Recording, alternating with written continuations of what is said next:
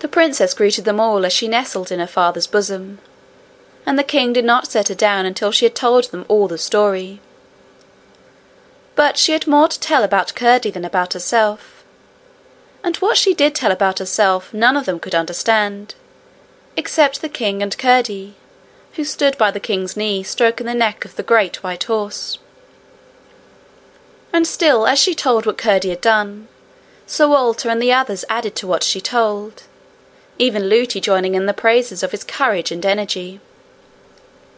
Curdie held his peace, looking quietly up in the king's face, and his mother stood on the outskirts of the crowd, listening with delight, for her son's deeds were pleasant in her ears, until the princess caught sight of her.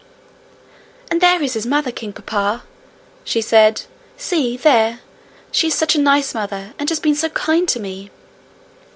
They all parted asunder as the king made a sign to her to come forward. She obeyed, and he gave her his hand, but could not speak.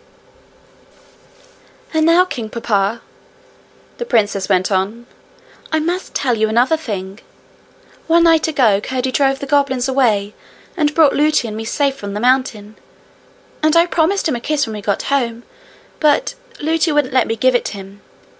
I don't want you to scold Lootie, but I want you to tell her that a princess must do as she promises." "Indeed she must, my child, except it be wrong," said the king. "There, give Curdie a kiss." And as he spoke he held her towards him. The princess reached down, threw her arms around Curdie's neck, and kissed him on the mouth, saying, "There, Curdie, there's the kiss I promised you." Then they all went into the house, and the cook rushed to the kitchen, and the servants to their work.